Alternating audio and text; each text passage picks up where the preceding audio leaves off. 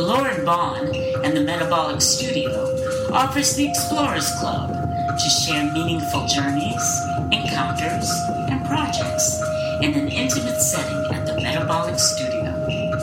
Session 26, September 8th, 2016, features Steve Rowell and his presentation, Dark Hydrology and the Rose Coalition Watershed website.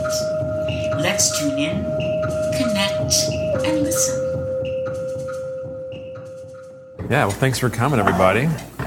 Thank you, Lauren, for asking me to be here. It's very nice. I'm going to trip over this chair if I'm not careful. I'm going to read a little bit, so I'll be sort of facing this way, so I apologize if I'm turning my back on you guys, but don't take it personally. The sound, is that okay? In terms of no feedback problems? Is that good? Yeah, I think so. Cool. So I'll be reading a little bit, and then I'll just go over, I'm going to illustrate what I'm, introducing by the idea of dark hydrology with two recent works of mine that I created in the last year. And then I'll, as Lauren was saying, I'll talk a bit about this proposed project, this online resource for people that sort of draws all this together and then brings in projects like bending the river back to the city into it.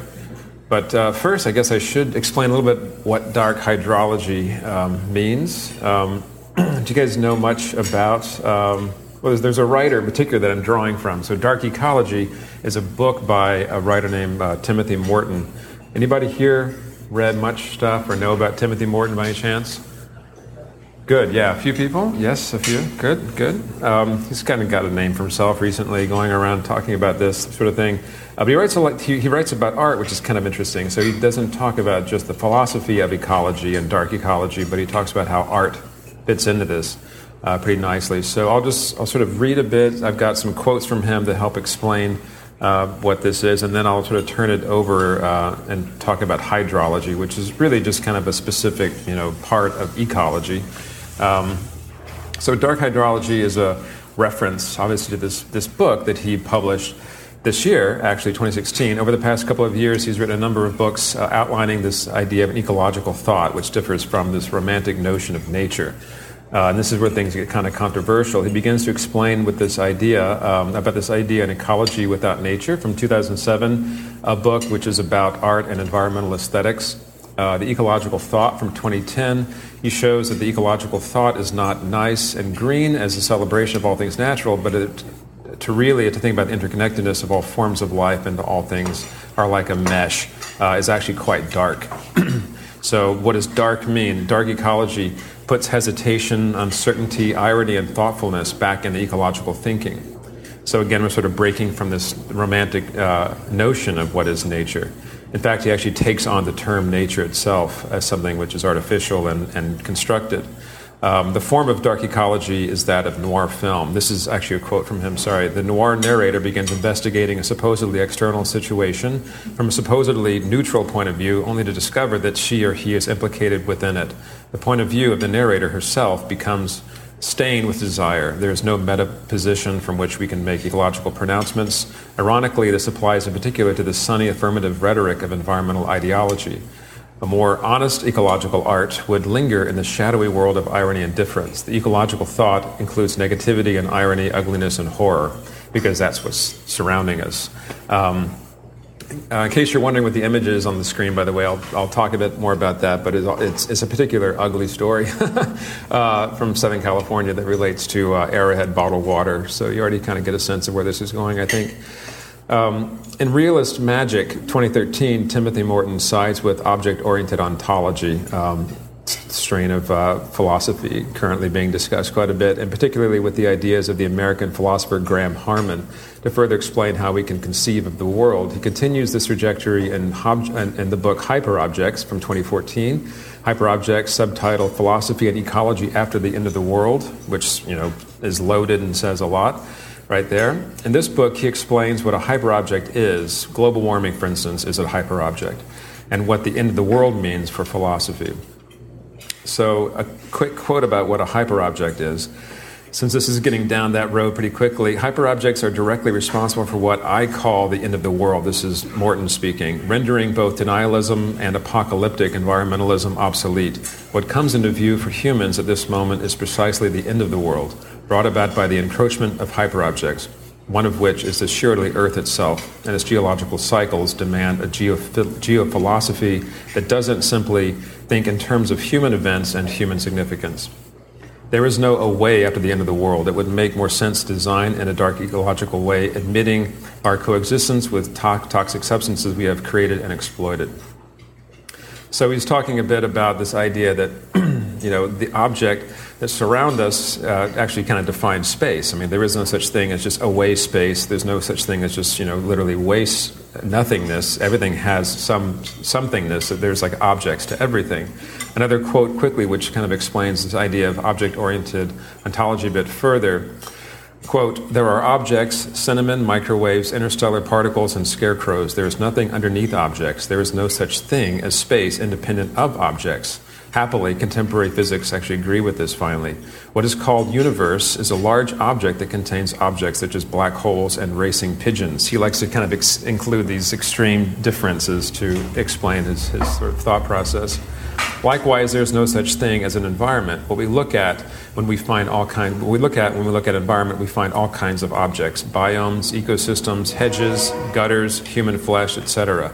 In a similar sense, there's no such thing as nature. And this is where he pisses off a lot of people. He says that, "I've seen pigeons, plutonium, pollution, and pollen, but I've yet seen nature." And he capitalizes the word nature because it is, in his mind, sort of an artificial construct. So that's end quote there to that. This is kind of where these ideas, again, do upset quite a few environmentalists. Nature is a human-applied concept of space around us, which is actually a dense, interconnected mesh of objects, whether that be solid, liquid, or gas. And these things appear as things in space, but they are not yet under our control. So nature is that which is not under human control. We are summoned by which we consider to be wild and human. And of course, we are surrounded by what we consider to be wild, and we humans are bent on controlling and dominating this nature. Or at least some, as we all know, especially those of us in this room, there are some of us that are trying to not only preserve wilderness, but those of us actually interested in rewilding places, not just conceptually, but in action. And part of that action has to be art. So as artists, we do, I think, see ourselves as people that are actively trying to not just preserve a sense of wildness or wilderness, but actually to create rewild places or spaces. And the work I do is conceptual in nature, and it, I think, actively rewilds places just through the documentation and the representation of place. Of course, you could argue, how does a film in a gallery setting do that? But I think there's much more to art than just the gallery setting or the non-gallery setting or whatever setting that art occurs in the real world. In the case of the Metabolic Studio projects, this presentation that I'm doing here, called Dark Hydrology, acknowledges that catastrophic environmental damage has already been done. But it also presents a speculative future of hope and some sort of remediation. So in a way, it's kind of a dark optimism that I've been embracing the last few years.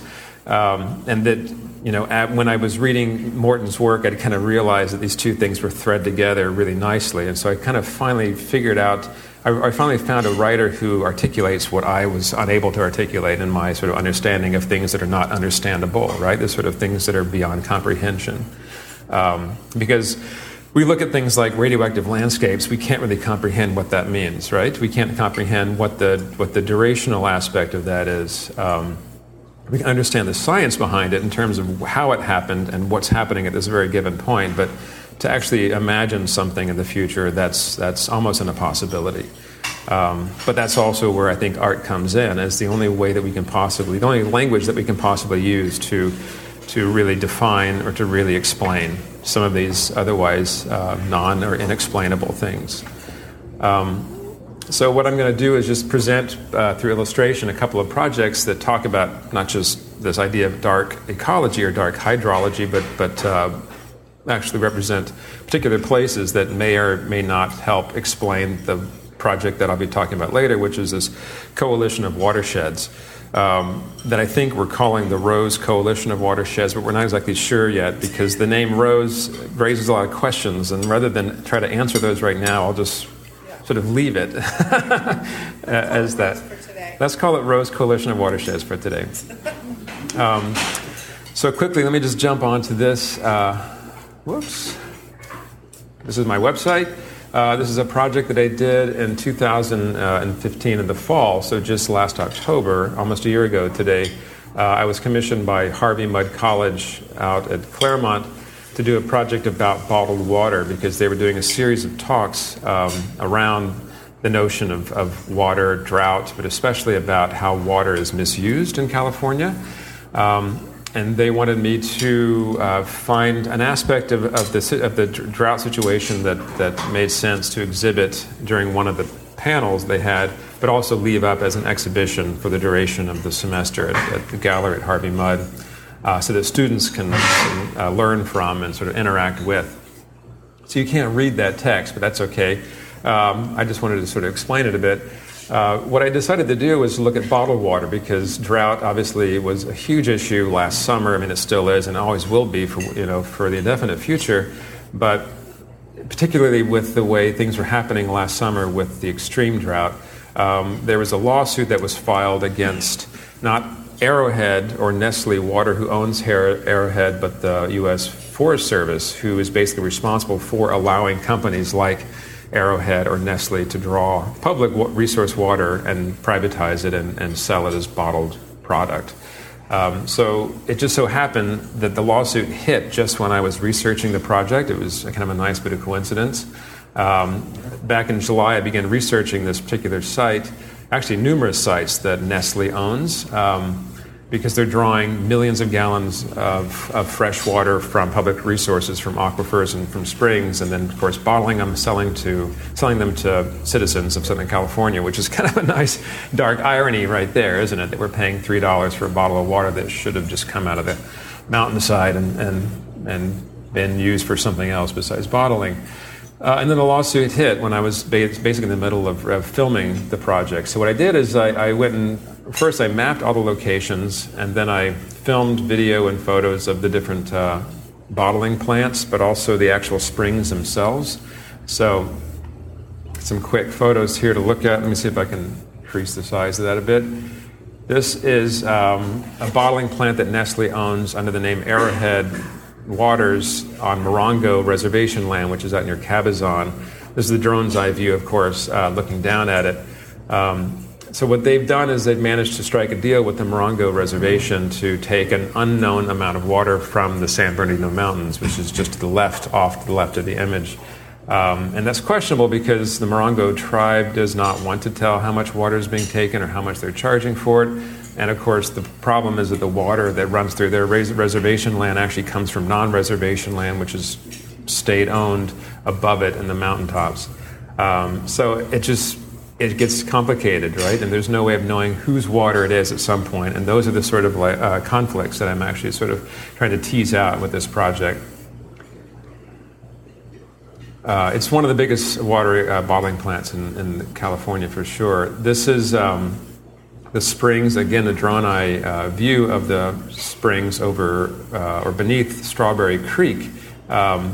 Nestle does not own Strawberry Creek. The U.S. government owns it, and in fact, I guess that would be a public ownership. So we, the people, own Strawberry Creek, but they take all the water that comes from Strawberry Creek through a series of siphons. And you can't see in this photograph, but there are a series of thin metal pipelines about 3 or 4 inches across that basically just stick into the rock, taking the water, siphoning it directly out of the mountainside, and then channeling it through a network of pipelines down to what was what is an abandoned resort town at Arrowhead Springs, just below. This is just above San Bernardino. This is just an installation shot of the video that was projected on the steps outside the gallery at Harvey Mudd College. And did this sort of like a day trip with Rachel Mayeri, who's one of the professors at Harvey Mudd, that invited me to come out and do this, just take the students to some of the spots out there like this, which is where close to the water fueling station, I guess the word would be a filling station, for where the Nestle Arrowhead trucks come and take the water from the pipelines that come down the mountainside. Let's skip over some of these things since we're a little bit short on time, but I can also show you some quick video, what this looked like, I guess, in the gallery. I also included, quickly, installation shots. I included these large-scale maps. So I had a projection of video on the wall, and then I had these large-scale maps to contextualize the video, because unless you're knowing what you're looking at, it's a little bit abstract. Some people might not even recognize this as California, but in fact it is. And the maps here help explain that. These are large, like 5 by 4 inch prints, basically, with little yellow threads that connect with larger sort of resolution aerials of the place themselves, with just a description quickly of what this site is, for instance. And there was a lot that was kind of open to interpretation in the project, but that's kind of part of the intent. So I'll just play this in the background while I talk of it quickly, but this is just a short excerpt or extract from the video itself, which is about 12 minutes long. And it featured, the video I shot of these sites on the ground, in the air, and then some sound recordings that I made at different locations. I'll just play the beginning, and then we can cut it short.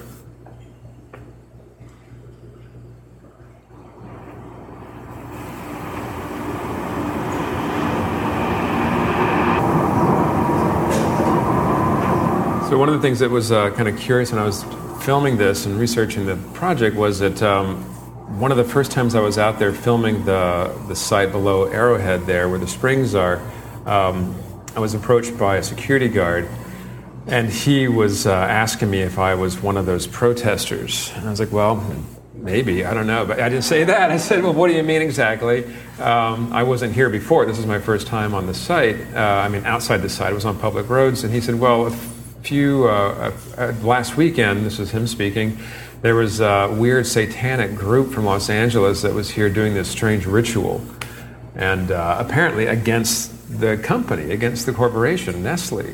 So I looked it up, and in fact there was this group that was doing, like a Satanist group that was doing this death curse ritual against Nestle, so which completely blew me away, this idea of doing what they called a corporate death curse against the company, because of them stealing water from the public resources. I thought that was actually kind of an interesting thing. So I found a podcast somewhere that someone had done with some of the members who sound like they might almost be sort of descendants of the Manson clan in some ways, where they're talking about their practice and their beliefs.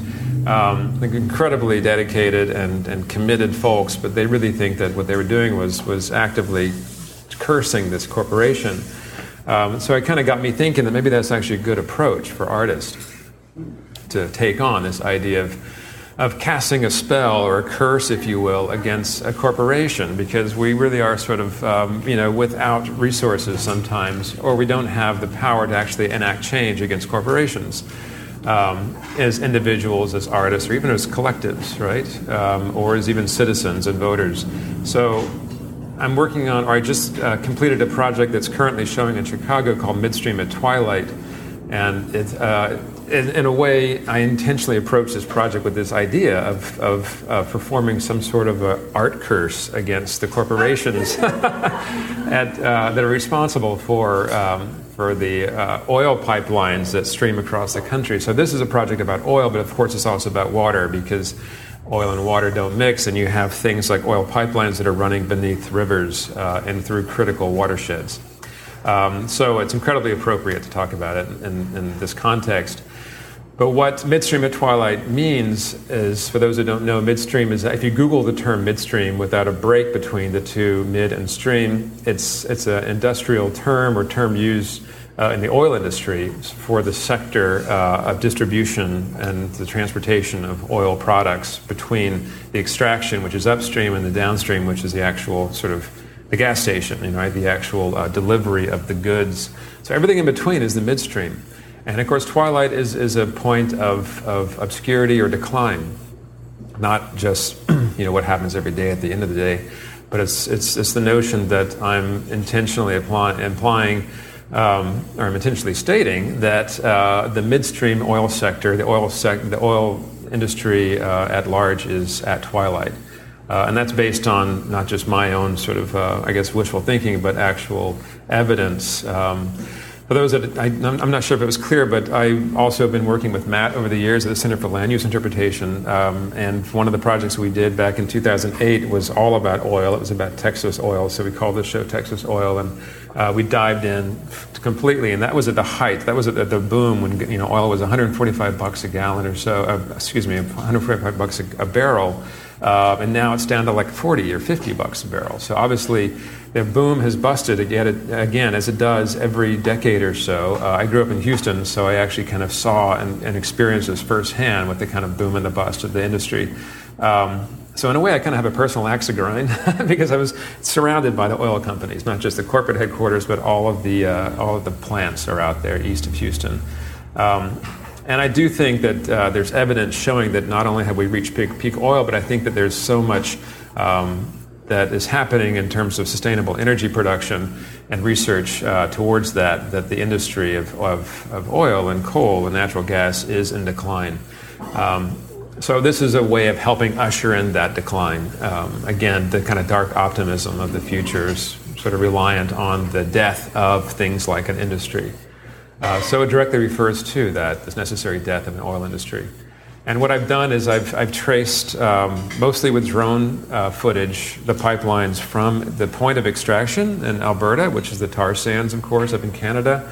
And why the tar sands oil? Because a lot of that tar sands oil, or upgraded bitumen from the tar sands oil, finds its way across the Midwest to the Chicago area, which is where the show is currently at. The show was commissioned by the Museum of Contemporary Photography and the Natural Resources Defense Council as kind of a dual commission. So the NRDC and the MOCP, they found artists that they thought would be good to discuss this issue of pet coke, which is this insidious product that comes from the production of tar sands oil. It's a petroleum coke product that's incredibly filthy when it's burned, but it's burned in power plants. Mostly in Asia, some in the Middle East, some in South America, but mostly abroad. It's pretty much been banned in America because it produces so much carbon. But the pet coke piles that have been piling up on the south side of Chicago are really what brought about this idea of the exhibition. So the NRDC see it as a way of getting artists to activate and to draw, not just draw attention to these piles of pet coke, but the larger issue of where do these petroleum products come from, what is the effect on humans, the local communities around these giant piles, but also the people that live around refineries, people that live along the lines of the pipelines themselves, or near the extraction sites, the mines and the wells. People that actually work in the industry, too, are at risk. And it happens to be, again, some sort of terrible terribly good timing, I should say, with the protests occurring in South Dakota over the pipeline there that is potentially being blocked. Apparently, the judge had yesterday blocked quite a bit of the construction for this pipeline that's running through the Standing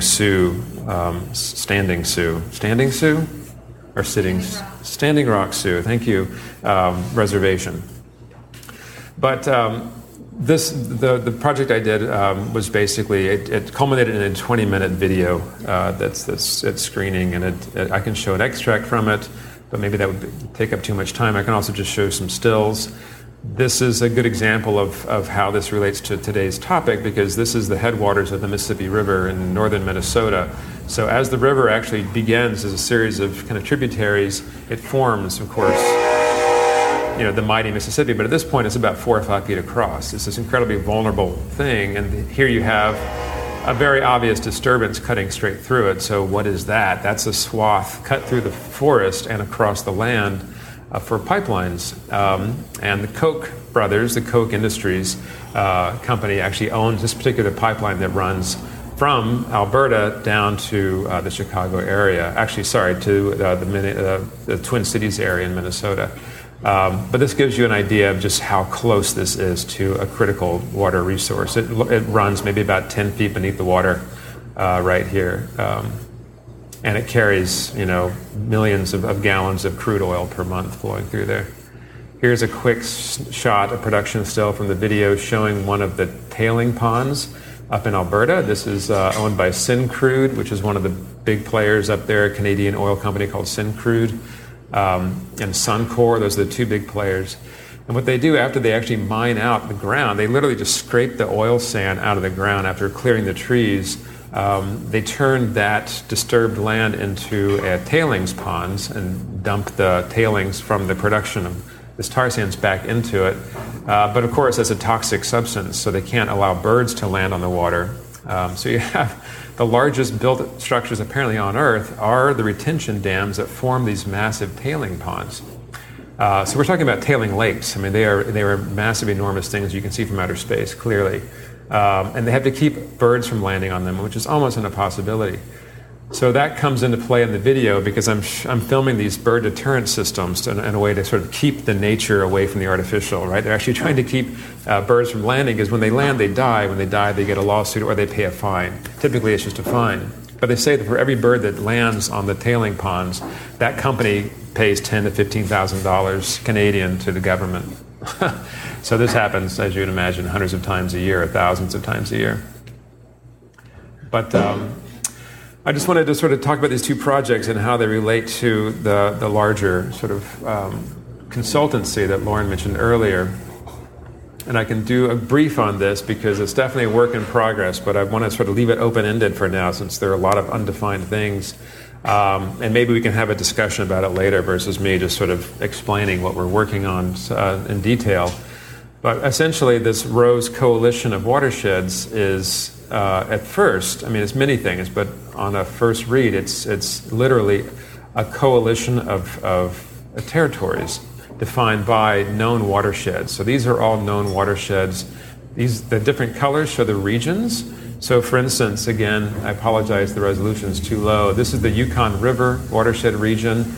This is the Arctic Seaboard watershed region. These are all things that are connected to what we're focusing on, which is the Intermountain West region. So these 1, 2, 3, 4, 5, and actually 6 watershed regions define the sort of Intermountain West.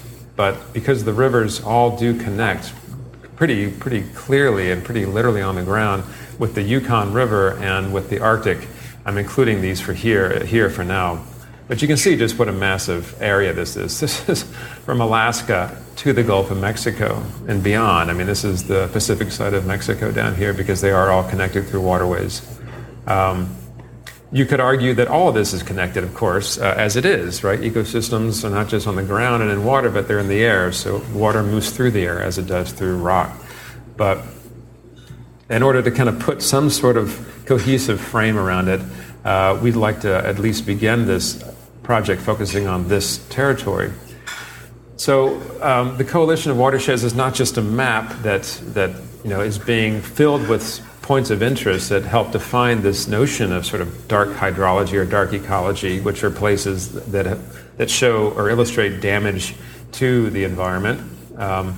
But we want it to be something that potentially or eventually could be open to the public. So it would be an interactive resource for anyone that was interested in collaborating with us on this, because as you probably have guessed, I mean, the world is a dense and busy place, and if you just select one coal plant, here, that's not going to tell the story fully, or one wastewater spill in Colorado, which was 2015, that doesn't tell the story entirely either. I mean, it represents that particular part of the story, but it's really just is one thing. So we need people, I think, to help sort of fill the map with content over time. It'll be a curated list, but it'll definitely be something that we'd like it to be interactive.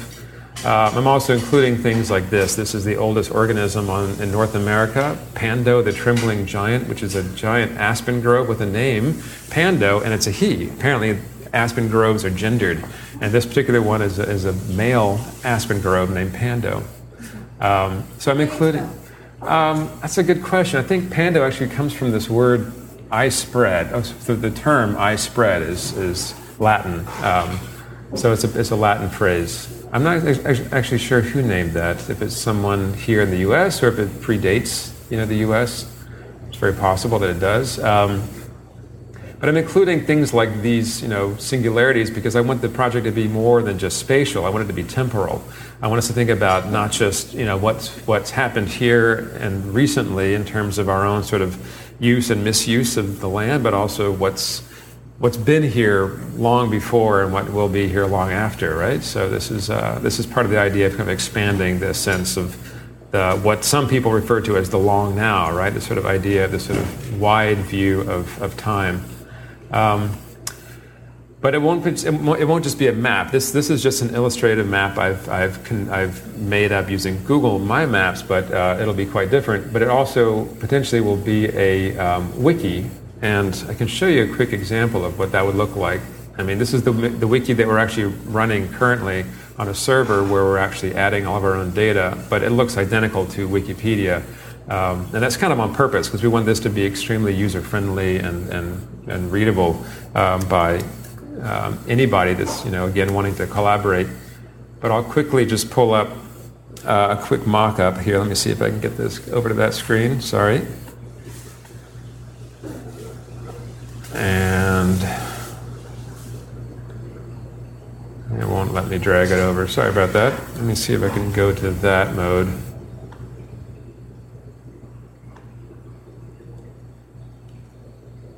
There we go. Okay. So, if I bring this up a little bit, this is just a simple mock-up, a static mock-up of what a website like this might look like.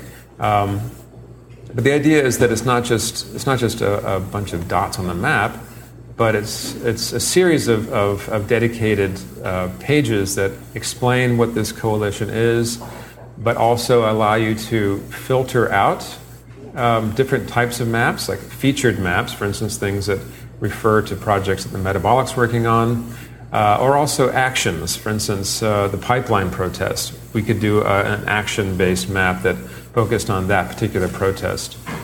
And these are the things that might change over time, obviously.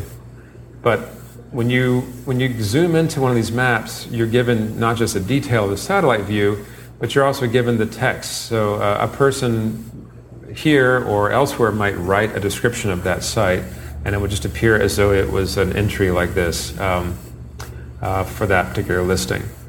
And the dream or the hope is that there'll be ways to embed video, photography, and sound recording. So it's a very multimedia a vehicle. It's not just a place where you can come and read about a place, but it's a way to come experience a place through multimedia as well.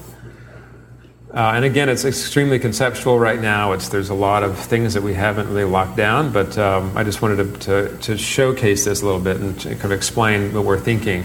What is the size of the circle referred to for you? Those red circles? Yeah. Well, the idea is sort of based on a website that this friend of mine in Berlin developed about 8 years ago. Those circles are referred to, I guess, in like mapping, the mapping world as heat maps. So the larger the circle, the larger number of sites might be on that particular landscape. So what this website is, this is a website that basically highlights field recordings. And it's a large embedded map of the entire planet. Let's see if I can zoom out. Things just sort of, there we go. Let's move over to America. All those red dots are where field recordings have been recorded. Anyone in the public realm can upload a sound and attach it to a spot on the map. And again, the resolution is too tiny, you can't see this, but those are numbers in the larger circles. So for instance, in that one, there's 332 recordings in that one part of Colorado. And you can identify these states by zooming in and realizing, oh, this is a recording near Denver. But the idea with this is that, again, it's not just about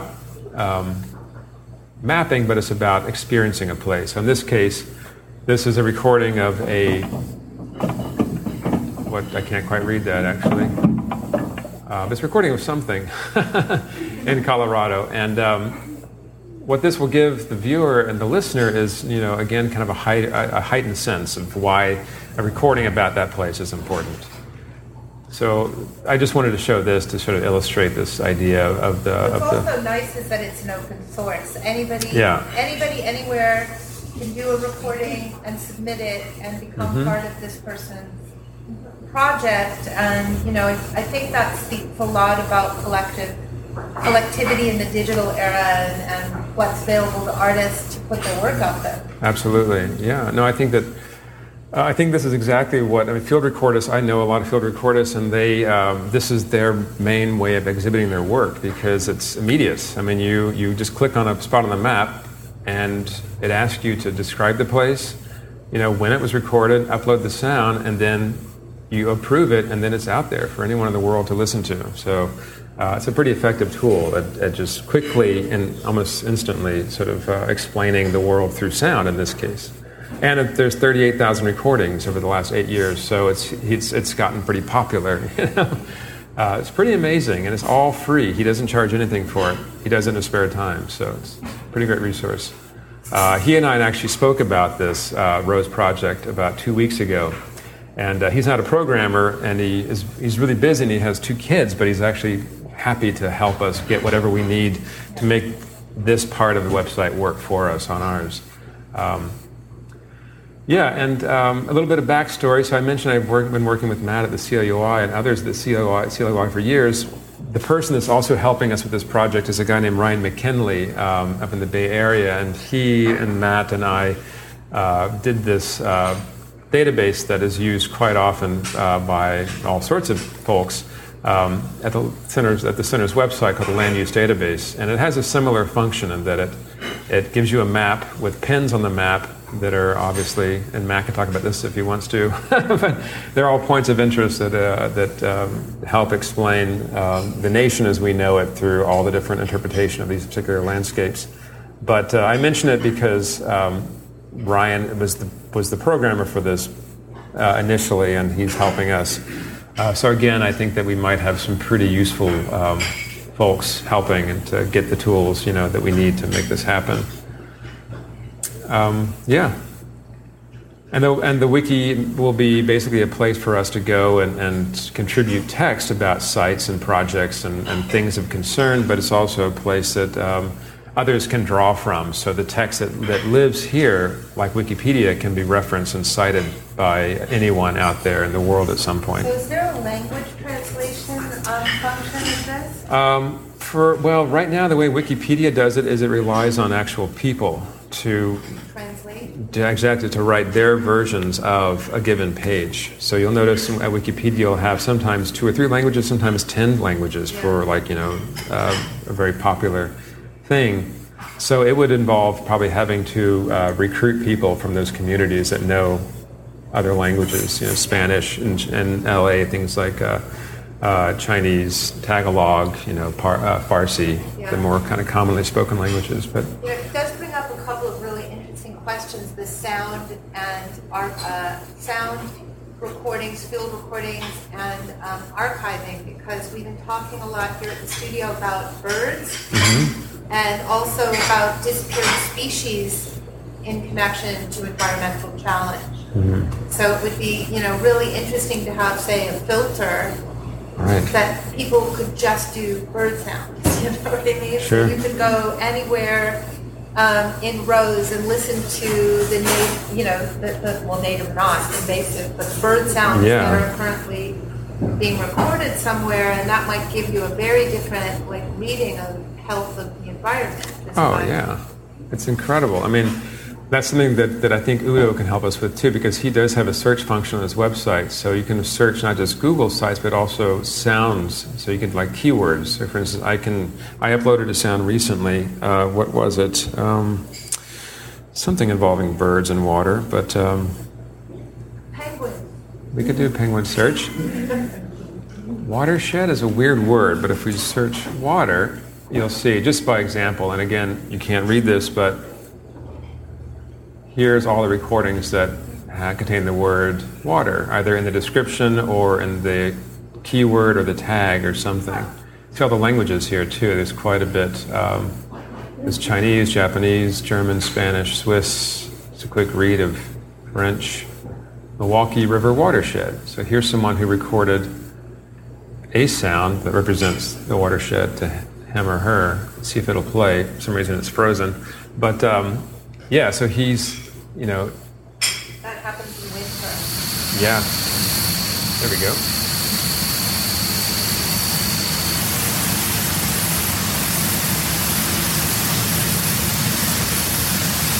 So he's saying here, crickets, grasshoppers, wind in trees, rushes, jet plane, flying insect, unknown bird. And in a way, that does kind of define the sounds of that watershed, because a watershed is also not just a thing or a place, but it's a space, right? It's sort of like this amorphous thing that's around us. It's the environment that sort of strikes us from all sides, all at once, as they say. There's a McLuhan recording I came across where he refers to the word environment as, if you break it down, the etymology of environment is that which strikes us from all sides, all at once. And I've tried to find that, but I can't anywhere find a reference to it, except that I've got his recording where he says it. And I'm wondering what he meant by that, but I love the idea, Because people at one point thought nature and wilderness was a dangerous thing, right? And the word environment is also considered a threat. Humans were threatened by the environment, so it strikes us from all sides. And that kind of helps, I guess that underscores this idea of why, as humans, we have tried to dominate nature, because wilderness has always been a scary, dangerous thing, right? And we're kind of learning that it's not always the case. But those are further discussions, I suppose, we could have. Well, in Greek mythology, one of the four corners of the mythological universe was Arcadia, as opposed to Parnassus. And Arcadia was meant to be wilderness-like. And the construct was largely there to reveal the dangers of the wilderness. Yeah. And differentiate it from Elysian fields, or Elysia, which was a place with no dangers. Right, like a pastoral place. Well, the pastoral one was Arcadia. That's Arcadia. Okay, Yeah. so Elysian was even more interesting when you think ideal. about, wilderness as a notion mythologically there to incorporate danger. Right. Not for it to be bucolic. Mm-hmm. Now, I think really only recently have we thought of nature as a bucolic and sort of place that invites us, right? At least in the West, these all these notions are in America are sort of in a way tainted by the sort of Western European civilization, their mindset. To some of us, not all of us, of course, but the general sort of taught history is, I think. Yeah. What do you see as the audience for the Rose Coalition, and what are your... That's a great question. We were actually... What kinds of goals or outcomes would you Well, like it to turns see? out that the audience is most likely me, which is part of the problem with the concept. We've been working on a very small user group, so it might not interest anybody whatsoever. Now, But eventually, it may yeah. interest people after the apocalypse. So it's actually part of what I call the post-apocalyptic, works. Sublime. If the world as we know it no longer functions, you may need to figure out how to organize power around watersheds. So it's good to practice these things before you need them, because it's a little late when everybody's running around, struggling over the same water to form a healthy coalition. Right. And finding the fresh water that's drinkable. Yeah. That's going to be the challenge, basically, currently, the only person I know who's interested in this work is me, and that's not even all the time.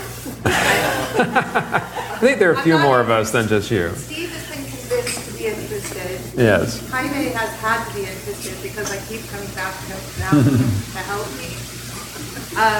Johnny is interested in justifying why we're thinking about this at all. Yeah, I should say...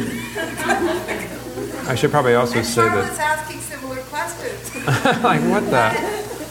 Does it complicate, the question is, does it complicate the story of Bending the River to Yeah. add a bigger picture? So my interest in it is that Bending the River succeeds at a conversation about how to recycle our wastewater in Los Angeles. But it doesn't really succeed at asking the question of what is our reciprocal responsibility to the Owens Valley where we get our water, or what is the responsibility in the extraction of water we have to the future of that landscape that we've extracted the water from.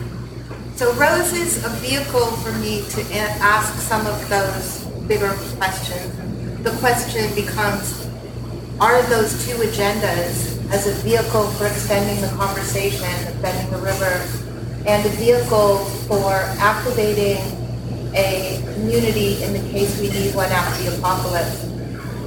A reason enough to put together the website, and if so, how does that website fit in the world? And what happens when electricity goes out? How do you have a website function after the apocalypse, right? So you need to make a book. Interactive. Or just a bunch of maps. Yellow pages for Rose. There you go. Would be a good, delivered by mule packer.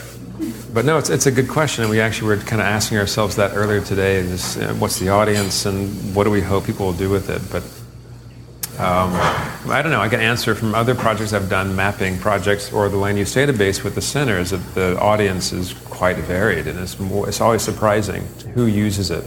It's not just artists, filmmakers, but it's also people like engineers. It's people like activists, most definitely access that website to find out more about a place before they go there. I think it could also be interesting to collections and collections management. For example, the collection of the largest collection of meteors that have fallen on planet Earth is at a university in Arizona.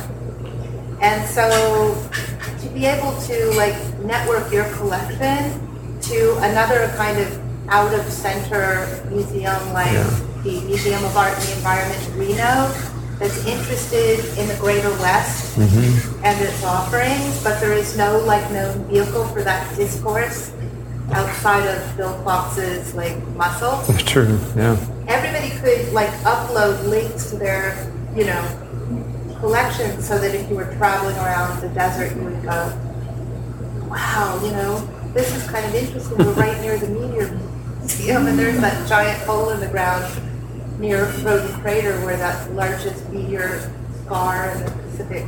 Well, did that lead you? No. Yeah, I think so. Yes. I was since you talk about sort of the apocalypse, Yeah.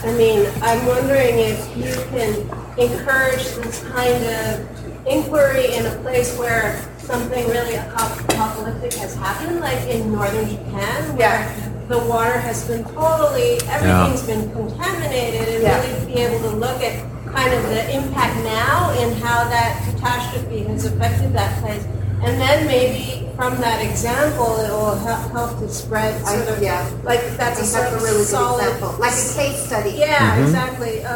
Because for us, it's it's immediate to all of us who are aware of it, but it's not so in your face as clearly something like what's happened in Japan. Right, where they've actually had to exclude people from returning home, where they basically said this is a restricted place forever, for your lifetime, for your children's lifetime. Yeah, it's very real. And I think that there's a real, in terms of what I hear from my friends who live in Japan, what the government is divulging about these places versus the real facts of the matter are very, very different. Yeah. And so therefore it would also help to shed light on kind of how, in practice, governments relate to these kinds of catastrophes.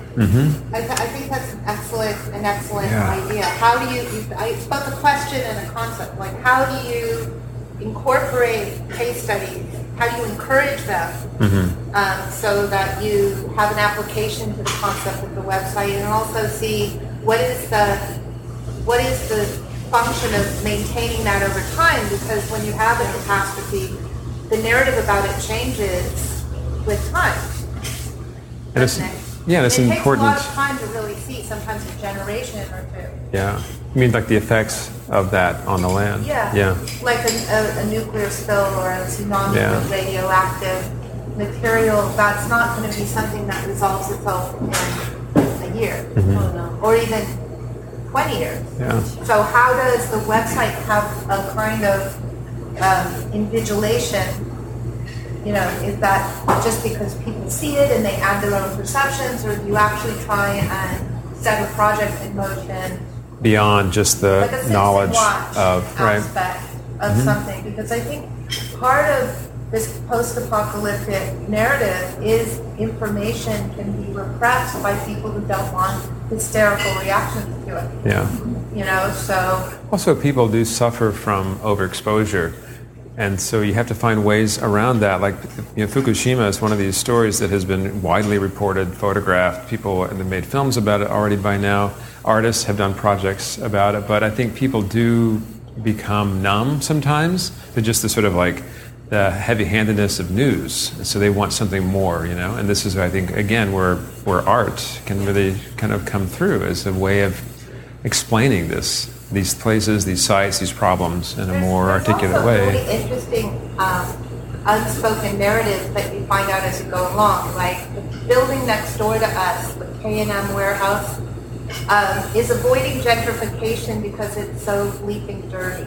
Yeah. That it doesn't make financial sense for developers. They just don't want to get in there. They can't clean it up at a profit and develop it. So we watched 4 different escrow things fall through because people find out that it's way dirtier than it's cost effective for them to make money at. So far we're still an island around here, not because the gentrification market isn't driving things, but because it's so dirty that it's not cost effective for property developers to do anything. And I think that's kind of interesting when you look at land use. If people would write these narratives down, it would give you a different map of the way toxicity plays itself out over time. Because it's dirty here because of the petroleum industry, right? So it reveals what was here just before us. But there'll always be that. There's that with uranium mining, there's that with all kinds of industry. Plastic. With Kodak. It's in the ocean, you know, yeah. All the, farming. There's all these different things that have a shelf life of how long it's going to take for the toxicity of the practice to wear off, and how that's going to drive gentrification and all kinds of things. Yeah. One idea of this for this website potentially, or maybe it's interesting to kind of think of a physical or partially maybe physical digital sort of version of this. Could be something analog to The Hitchhiker's Guide to the Galaxy.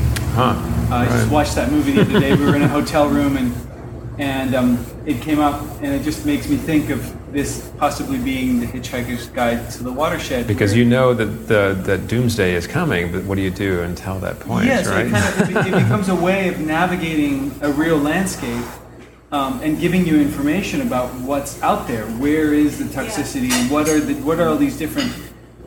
What is Nestle doing on this site? Yeah. What is happening to our water?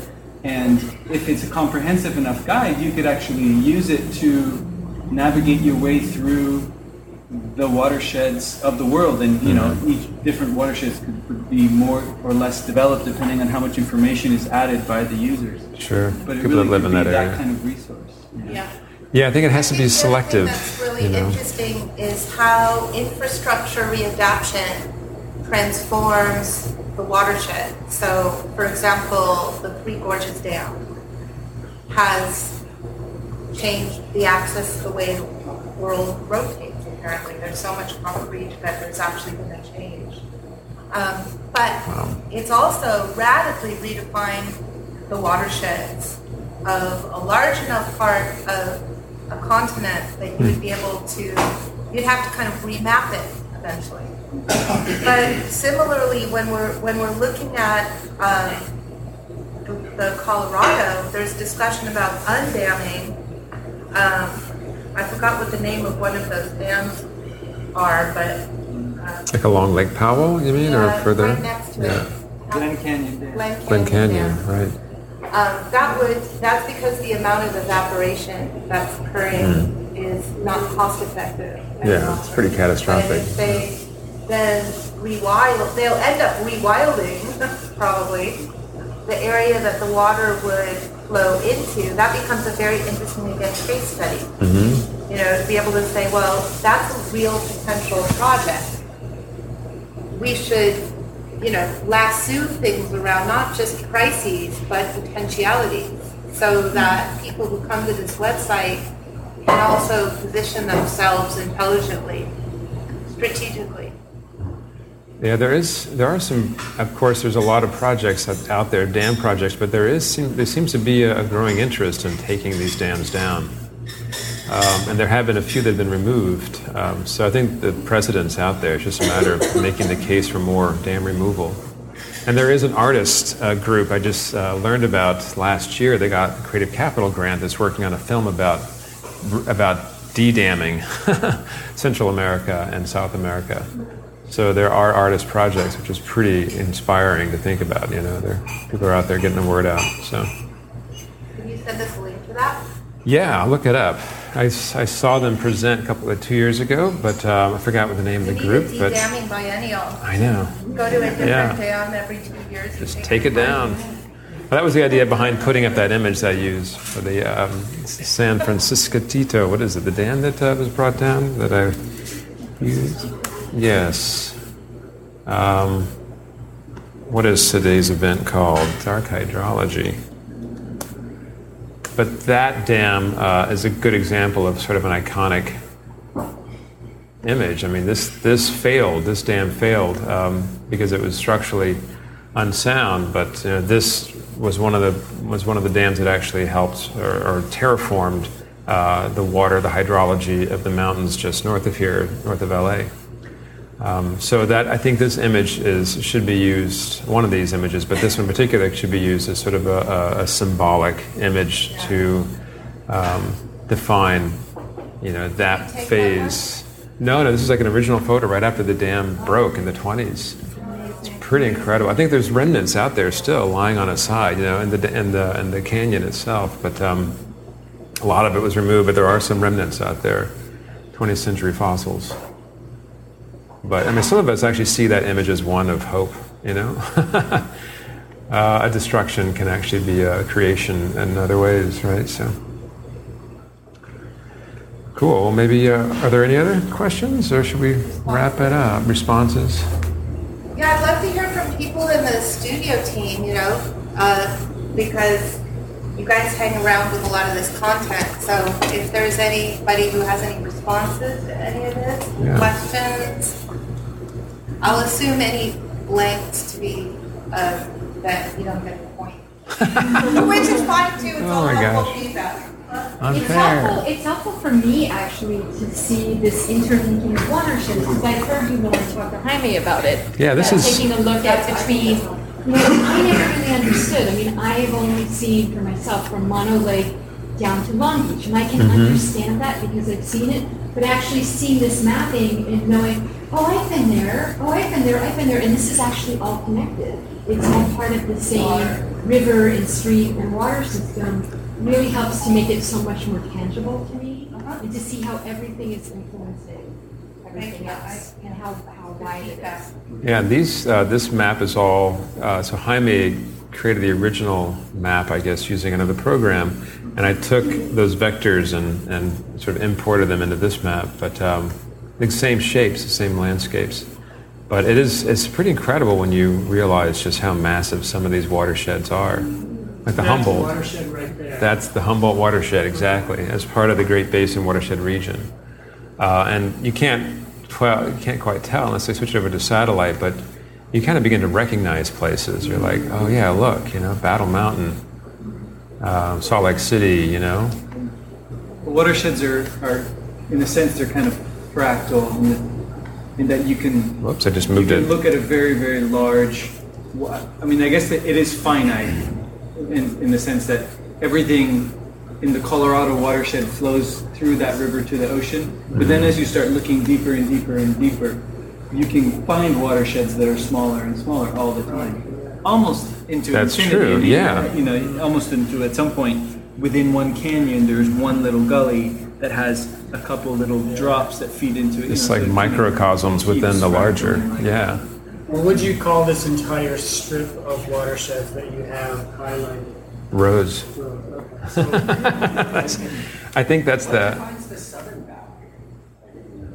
down near Mexico, you mean? Yeah, like what's the final cutoff? Is that there's just simply no water connecting down? Because it's all interconnected, right? Exactly. Well, it's a tough call because, I mean, even if we exclude the Pacific coastal area, then you don't get to include any of the Owens or, LA, and this is where all the metabolic projects are happening. So you have to kind of extend this watershed, the Northern Mojave, from the Pacific Ocean watershed region, or you can, this is where it gets really kind of subjective pretty quickly.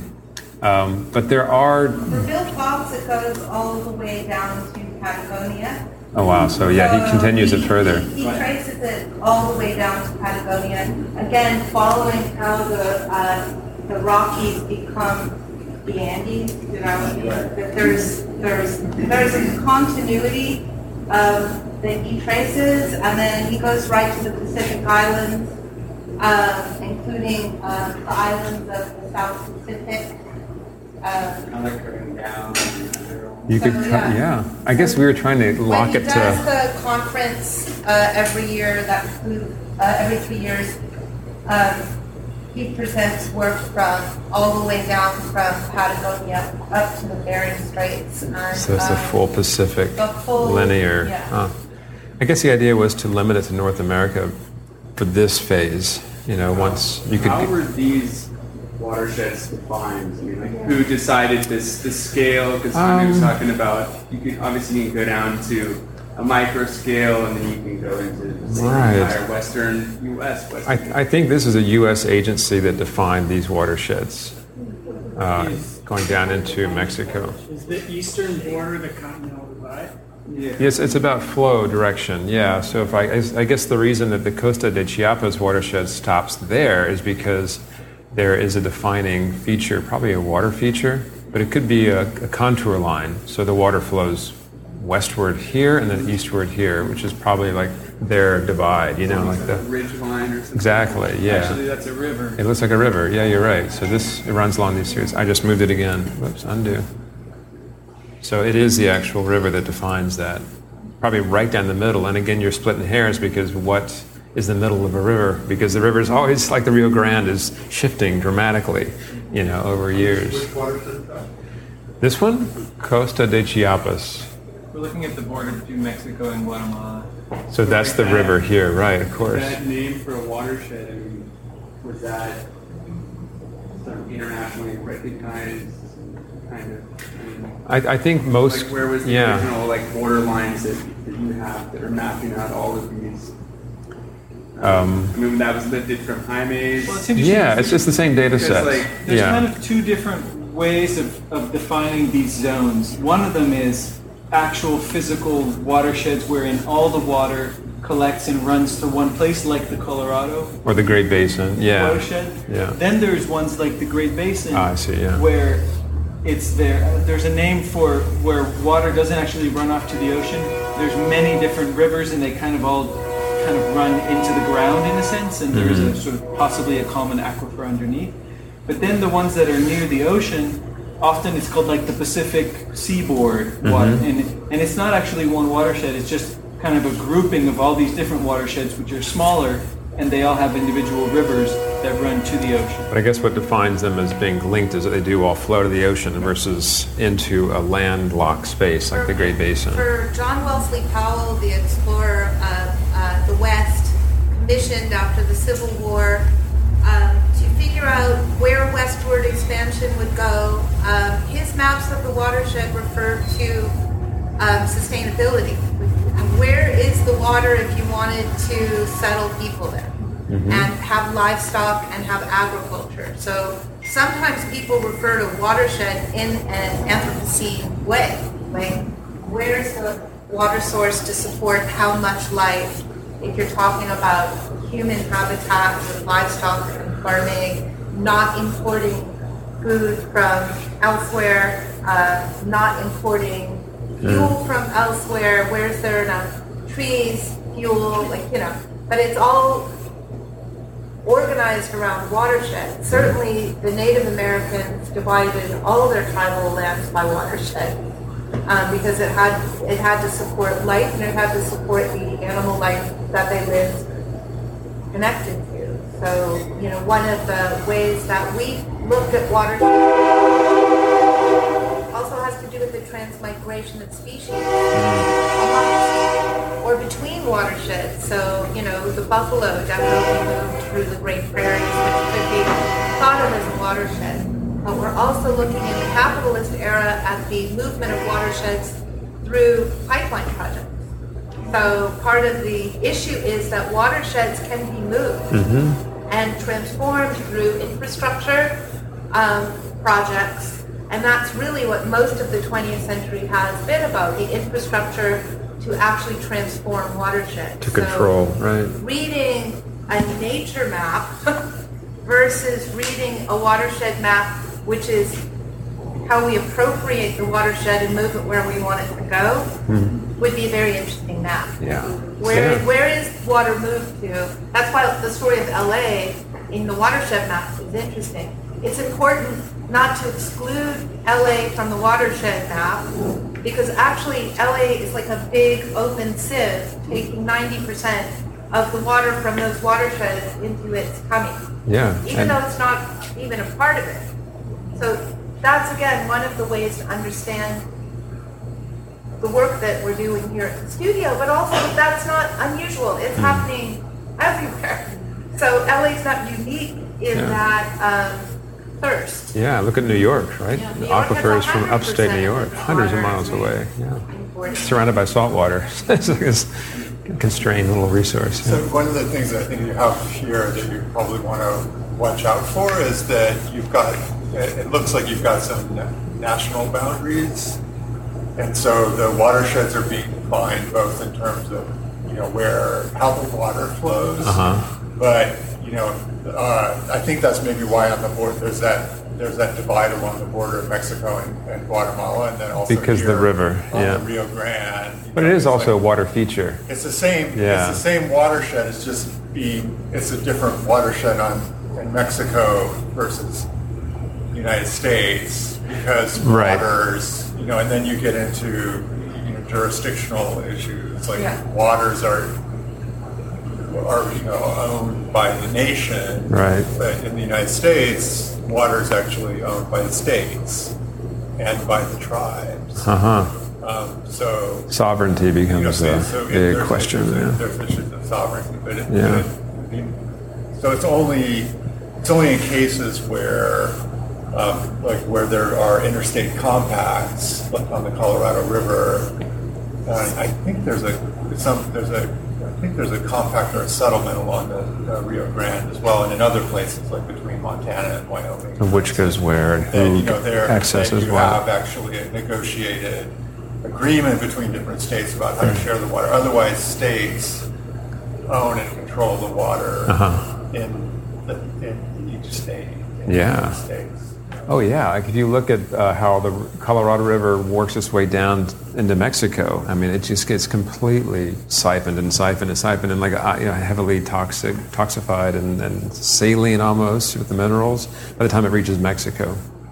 And it completely fragments and becomes this huge swath of mud flats at one point. I mean, it's pretty clear the violence of that river is pretty visible from a satellite view. As soon as it crosses the border into Mexico, it's pretty incredible.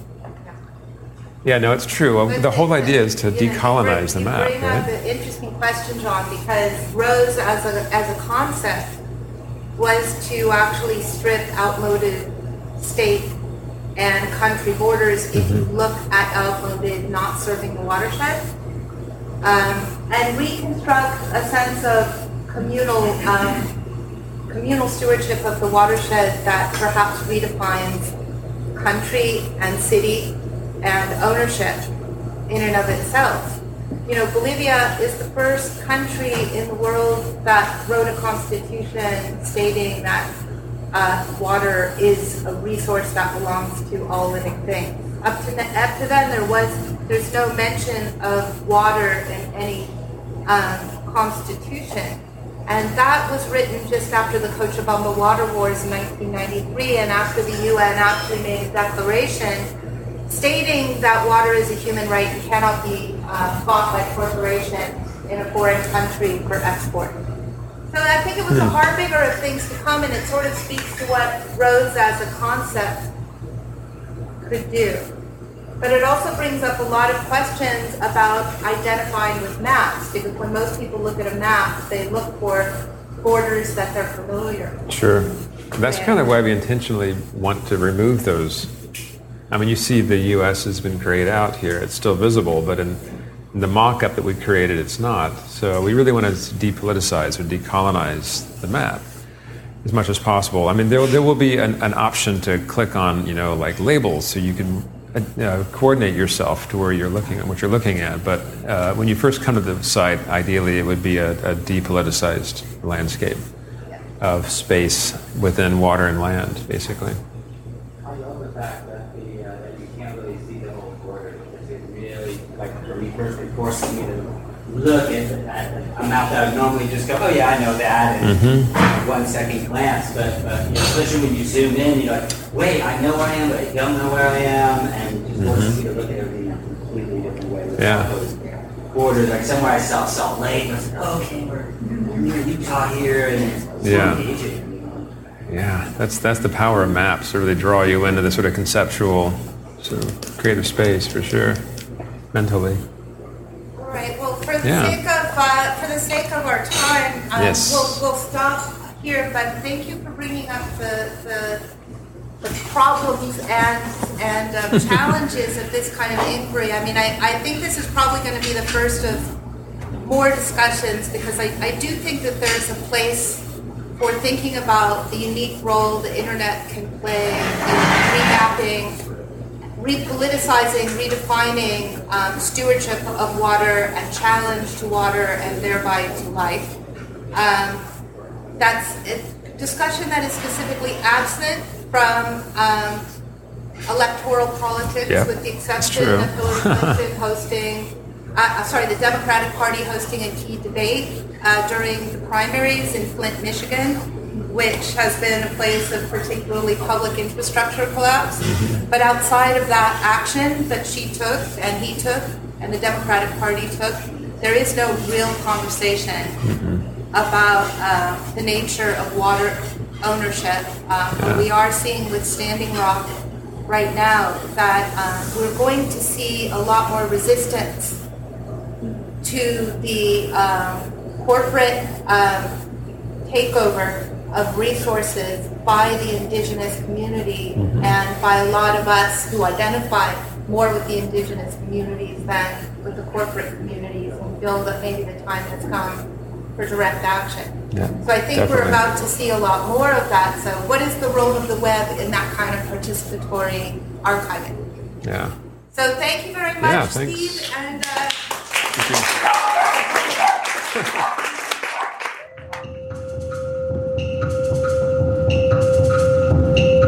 we hope you enjoyed the latest Explorers Club session. For more information, please visit metabolicstudio.org, and thank you.